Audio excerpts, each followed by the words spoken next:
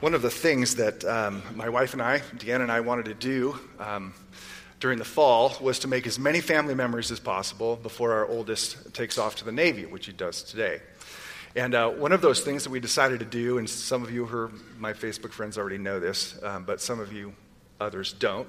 Not that I wouldn't be your friend if you asked me.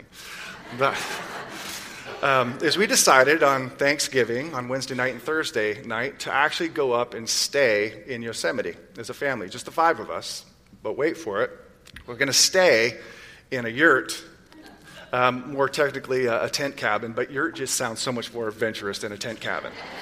You know, little, I don't know, maybe a 10 by 10 space with nothing between us and the outside air but a little thin piece of canvas and plastic. And we saw the forecast of the weather, and it was supposed to get down really cold when we were there. So we packed, I couldn't even see out the rearview mirror of my car because it was packed with blankets and pillows and hats and jackets. We had a space heater and, of course, a Monopoly game. That is standard fare for a good family time. And we got there, and we set everything up. And when I say space heater, it barely deserves to be called a space heater. It probably is like sticking your hand in front of your own breath. That's about what it came out. You know, all 5 of us next to this little thing, you know. We didn't want to blow the circuit, so we took the, one that didn't have a real high yield. So anyway, all that to say, we bundled up. We slept with multiple layers on. It looked like a Christmas story, like a tick about to pop. And then multiple blankets, layers. So you just like 2 pigs under big blankets, just covered. And I had this hat on, and all of us slept that way with those hand warmers, that you shake up and they get hot in our socks. That was a family memory, right? Well, the first night it got down to 9 degrees. 9 degrees. And I remember, I can't sleep with something over my face, so my face has to be out. My son, he can cover himself with 50 blankets, and he can somehow breathe and survive under there. I don't know how it works. But me, so I felt the coldness, and it's just there all around, even with our little heater going, And I kept waking up through the night, and you know what I was thinking? I was waking up going, is it getting light out yet? It's like, nope, back to sleep, or attempt to go back to sleep, and then I'd wake up again. Is it getting light out? Because, when it gets light out, the sun comes out, and it gets warm, at least warmer. And so I probably woke up 4 or 5 times. Each time going, is it light out? Nope, dark. Try to go back to sleep. Is it light out? Nope, dark. Finally, after what felt like 100 years, I woke up, and sure enough, there was this like soft glow on the side of the tent. And I can't tell you how excited I was for the sun to come out. I was jazzed about a sunrise, more than I've ever been jazzed before about a sunrise, because I just wanted to be warm. Now, let me just say, as crazy and stupid as it is, that was one of the best memories in the fall. Crazy, stupid maybe, but fun nevertheless. I guarantee you my children will never forget that, and I certainly know I won't. Waiting for the dawn. Waiting for the dawn. The Bible uses that metaphor of waiting for the dawn to talk about the dawn of hope and the dawn of joy. And we meet 2 people in this story that I just read, Simeon and Anna, both of whom are waiting for the dawn. And it's in a way that is very rich and convicting because they're looking for and they receive something that they've been living for and wanting to experience in their lives so long. I find it interesting that in the Gospel of Luke, and this is probably a literary feature of his, but the very first people to embrace Christ in Jerusalem, the place of God's revelation, the place where God was worshipped, the place where God made his name known, were Simeon and Anna, 2 elderly people. First to meet him at the beginning of his life. And at the end of his life, Luke also records 2 witnesses. One who was being crucified with Jesus, who said, when you go into your Father's kingdom, remember me. That's one witness. And the second witness, you know who it was? It was a Roman centurion. So 2 witnesses at the beginning of life, 2 witnesses at the end of his life, kind of a motley crew, if you will, not people you'd expect to be drawn by the Spirit of God to behold the Son, both in his birth and also his his death, both of which took place in Jerusalem. But these two, I don't want to take them separately. You could do that. I just want to look at them together because both of them are examples of what it means to wait, what it means to hope. And in the story that I just read, you have both hope anticipated or hope waiting, and you also have this hope realized. Hope waiting and hope realized. And the way in which they wait is instructive for us as believers who are also called so many times to wait, which is one of the most difficult things to do in life, and I think you would resonate with that. You'll notice that both of them are described that way. Verse 25 says, there was a man in Jerusalem whose name was Simeon, and the man was righteous and devout, and I think part of his righteousness and his devotion is defined by what's underlined in verse 35, because he's waiting for the consolation of Israel. He's waiting. Anna, same thing. Almost the same phrase, just a couple of different words. And coming up at that very hour, she began to give thanks to God and to speak of him to all who were waiting. She's part of a group of people at the temple who were waiting for the redemption of Jerusalem. Waiting. Both of them are people who wait in hope, in expectant hope that God was going to do something. And through the scripture, and maybe it's one of the hardest commands to follow, is the command repeatedly. And I can't, there's too many verses to cite. How many times we're called upon to wait for the Lord. And this is what they're doing. They're living out the Psalms. Indeed, none who wait for you shall be put to shame. That is, God's hope will never disappoint for those who wait. Verse 14 of chapter 27 of Psalms. Wait for the Lord, be strong, and let your heart take courage. 33:20. Our soul waits for the Lord, or for Yahweh. He is our help and our shield. 37:7. Be still before the Lord, or Yahweh, and wait patiently for him. Those who wait for the Lord shall inherit the land. And I could just go on and on and on and on about the waiting and waiting and waiting and waiting. So one of the things that waiting does for us when we're willing to wait in hope for God to act is it honors him.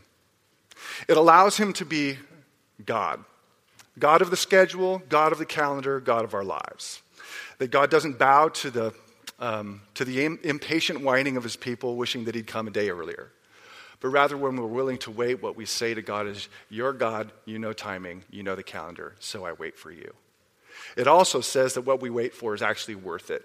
What he promised is worth it. And it shows that we actually trust him. That's why waiting is so important. God is glorified when his people trust him enough and think that his hope is worthy enough and that God is sovereign enough to be trusted. That is one of the reasons why we're called to wait. And as I said, Simeon and Anna are both examples of this waiting. And there are certain aspects of their waiting, just observations, if you will, that may help us or challenge us. One is that you find that their waiting or their hope is an enduring hope. The sense of both of these lives is they're elderly people, and that they've hoped and waited for this moment for a really long time. Simeon is the indication, as you may have sensed when we read it, is that he's on the edge of death and finally says, finally, now I can die in peace because I saw it. I actually got to experience what God promised and what he hoped for. Anna is even more explicit in terms of just the longevity of her hope. Verse 36 says she was advanced in years, having lived with her husband 7 years from when she was a virgin, and then as a widow until she was 84. She did not depart from the temple, worshiping, fasting, and prayer night and day. That is her. The sense is that this has been going on for a long time. It says when she was a virgin, from the time she was married until she lost her husband, 7 years. A good guesstimation as to how old people were, young women, when they got married is between 13 and 15, which means she probably lost her husband when she's 20 or 22. And then it says that for the next, however, you're going to do the math, 64, 66 years, depending on when she got married, she's at the temple. Day and night, praying, worshiping, and fasting in hope. You talk about somebody who doesn't give up. That's just, again, the sense is that she just continued to show up at the place where God was worshipped, praying and fasting for that one moment to occur. She didn't give up hope. She didn't give up on waiting. Reminds me a little bit of my mother-in-law when we used to, years ago, we just haven't done it in a while, we used to take off on Christmas Eve and drive all the way through the night up to Washington to the little town of Sequim. And we'd drive all night, as some of you know, and her mom would worry. And as a result, she'd call us constantly. Where are you? Are you okay? Sometimes those roads were frozen over the Siskiyous. And we'd get there, and inevitably, she would be out in the parking lot waiting for us. You know why? Because I don't think she ate. I think she stayed up most of the night. She was perched right there in front of the front living room window waiting for us. And then when she saw the car come, she was out in the driveway. And that's how I picture Anna. It's just like, you know what? I'm fixed on the window. I'm waiting for God to act for over 6 decades. That's waiting.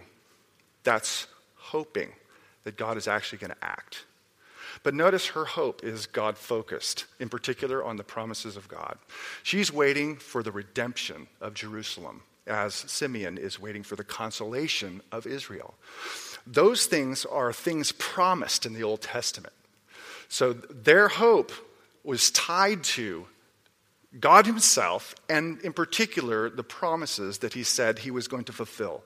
So that's where their hope is tied to. Now, what's interesting about Anna's story is the state in which she hopes in God and in promises. She's described as a widow, right, for 60 plus years. The 2 categories of people in the Bible who are the most helpless and dependent upon everybody else are widows and orphans. Don't have rights to property, so they're completely at the dependent upon society or family or people to take care of them. One would think that her primary hope would have been to have another husband, but it wasn't. There's a deeper, farther, more powerful hope that she held on to, and that is the hope of God acting on her behalf. So it's a God-focused hope, and that's where ultimate hope must be found, is in that. Not just in the provision of temporary needs. Now, God wants us to pray for temporary things. He wants us to pray for health and wants us to pray for healing. He wants us to pray for people who are sick and so forth. He calls us to pray for that, and people in the Bible pray for those things. And we find God's people praying and looking forward to the hope of being delivered from particular enemies and so forth. But at the end of the day, the deepest, most abiding hope that gives you joy is the hope in God's promises, not just the outcomes that we hope for. And then the third thing I notice is that, at least in the case of Anna, she waits with a group, waiting for the redemption of Jerusalem. She's speaking to all who were waiting. She is part of a group. Hope stays alive, and we're much more strengthened to wait when we're with people who are doing the same thing. I can't wait till the Lord finally acts. I can't wait until the Lord finally offers forgiveness fully and finally. I can't wait until God shows up in human history.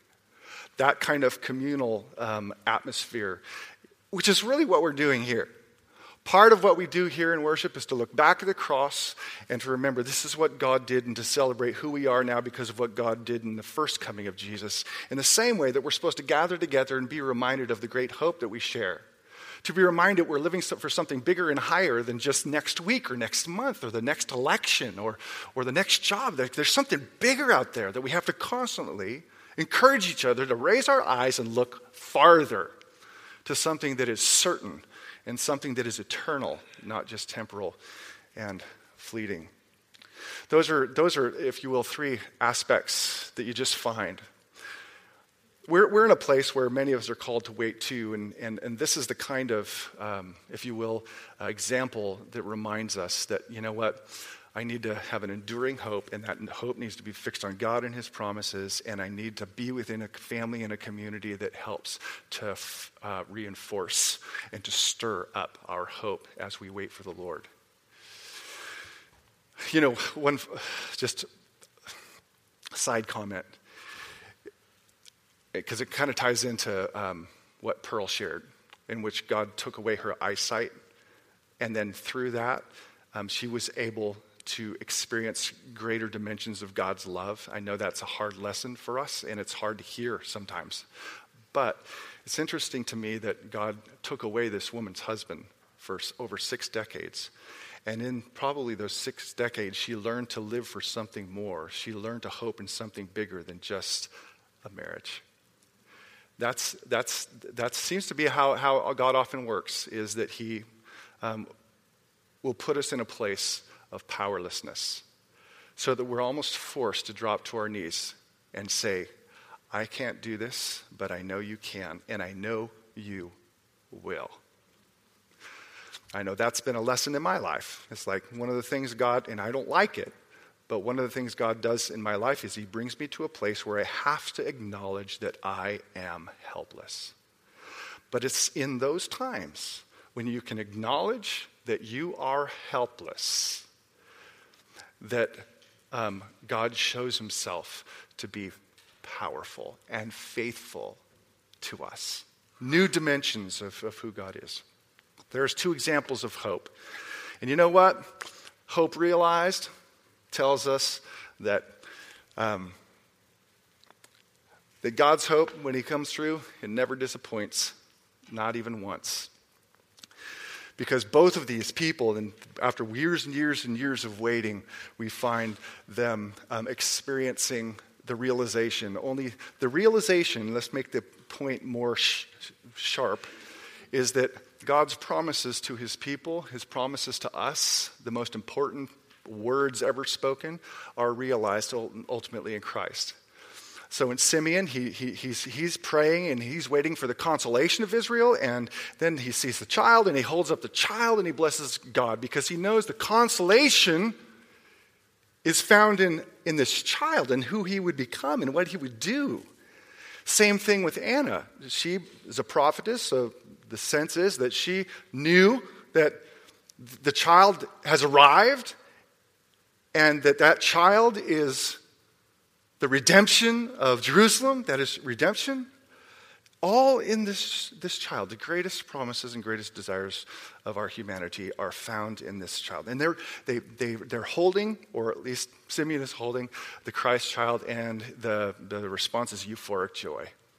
Simeon starts spouting praise, prophetic praise back to God, and what does Anna do? She goes and starts telling all of her friends. That's what she does. And that's what joy does when hope is realized, is willing to just to praise God and to tell others. That's what both of them do. But notice those 2 words, and really that encapsulates what they were waiting for and what is most precious in God's promises: consolation and redemption. I love the word consolation. Comfort, relief. How many of us don't find ourselves in a place where you're just wishing you had relief? And I'm not talking about ROLAIDS, right? Relief from stuff. I find it also interesting in terms of relief that both of these people were elderly. Something happens in age, and I'm midway through, so I'm seeing it, and I can't imagine if I live another 30 years how much more I'll see. But life is a little bit like one of those cheap pieces of jewelry. Looks great when you first buy it. Shiny, wonderful, looks like the real stuff. Looks like it'll last forever, and always be valuable, but then because it's cheap, all the paint starts to wear off. And pretty soon you realize that the thing that was once so shiny is now dull, and it isn't what you once thought it was. As good as life is, when we start out, we often think of life like a brand new piece of cheap jewelry, that it's going to be all of that plus a bag of chips. But then the longer you live, the more you realize that there is pain and suffering and corruption attached to every aspect of life. You can't find a single place where corruption hasn't touched or where suffering does not invade. There's not a single place. You can search all over the galaxy and you're not going to find it. It just doesn't exist.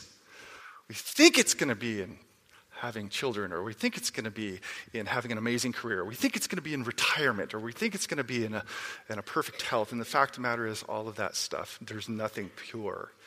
And the older you get, the more there's that longing for, can there be some relief? Can there be some consolation? Can there be some comfort? Both of these individuals, both Simeon and Anna, were old enough to remember when General Pompey of the Roman legions marched into Jerusalem and destroyed the city and damaged the temple. And you know what? They must have thought, here we are again. One more time. How many times do the people of Israel have to live in rebellion against God? And how many times does God have to come in and wipe things out as a judgment? Like, who's going to finally fix this problem that we have?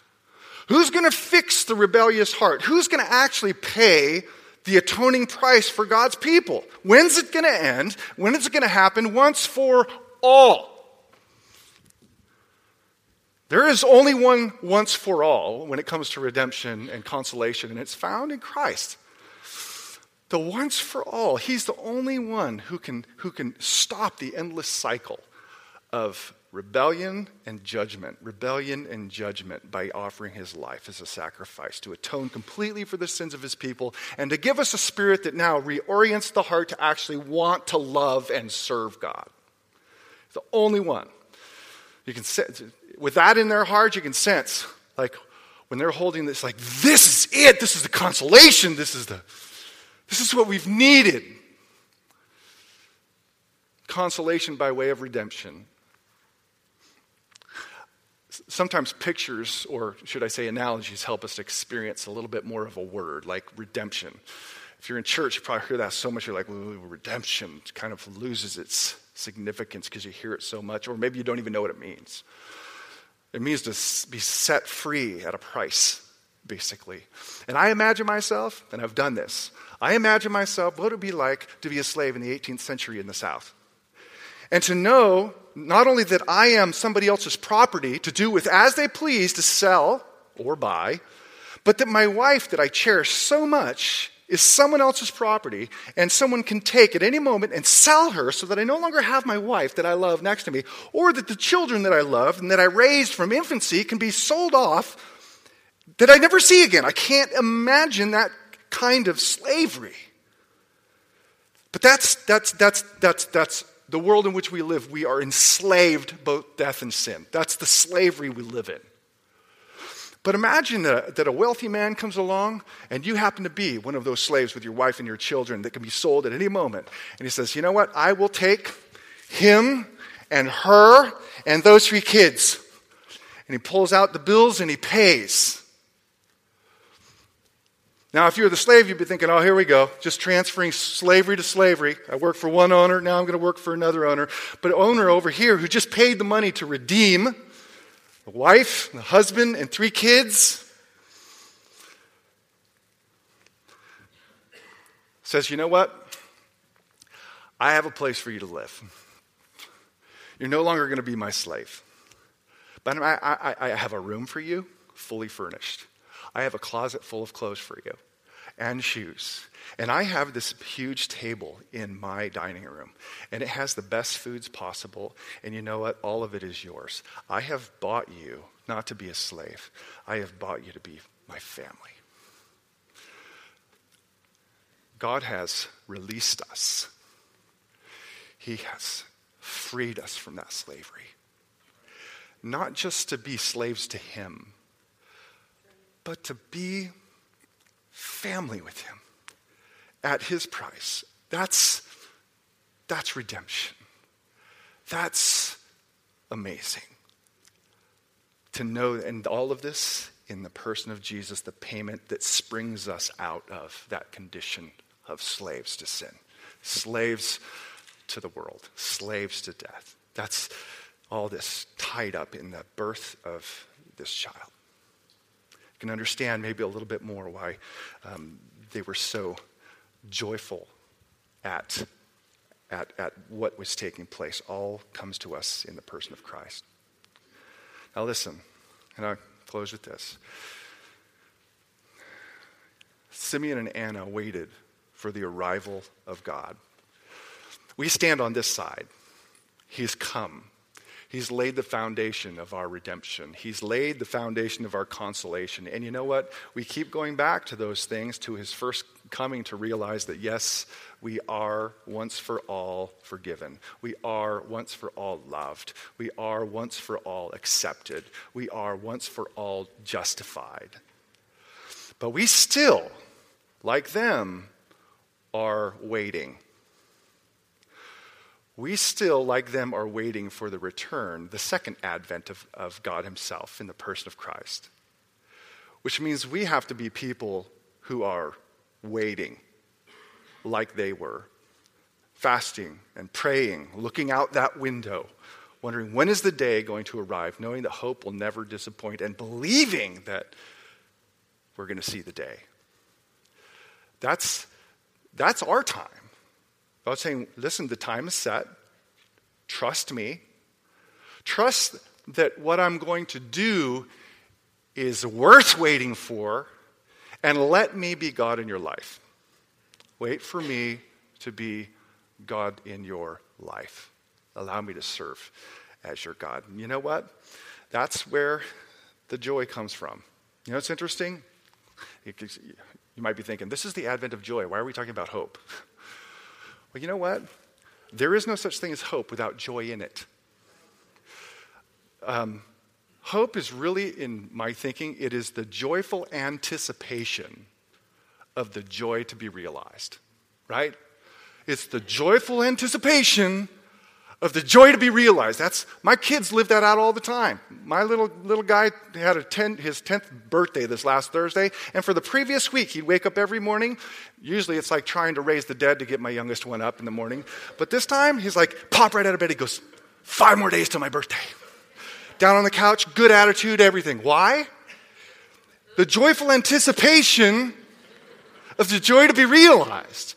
Happy kid, day 4, 4 more days until my birthday, 3 more days, happiest kid. Then after his birthday, well, now I'm raising the dead again.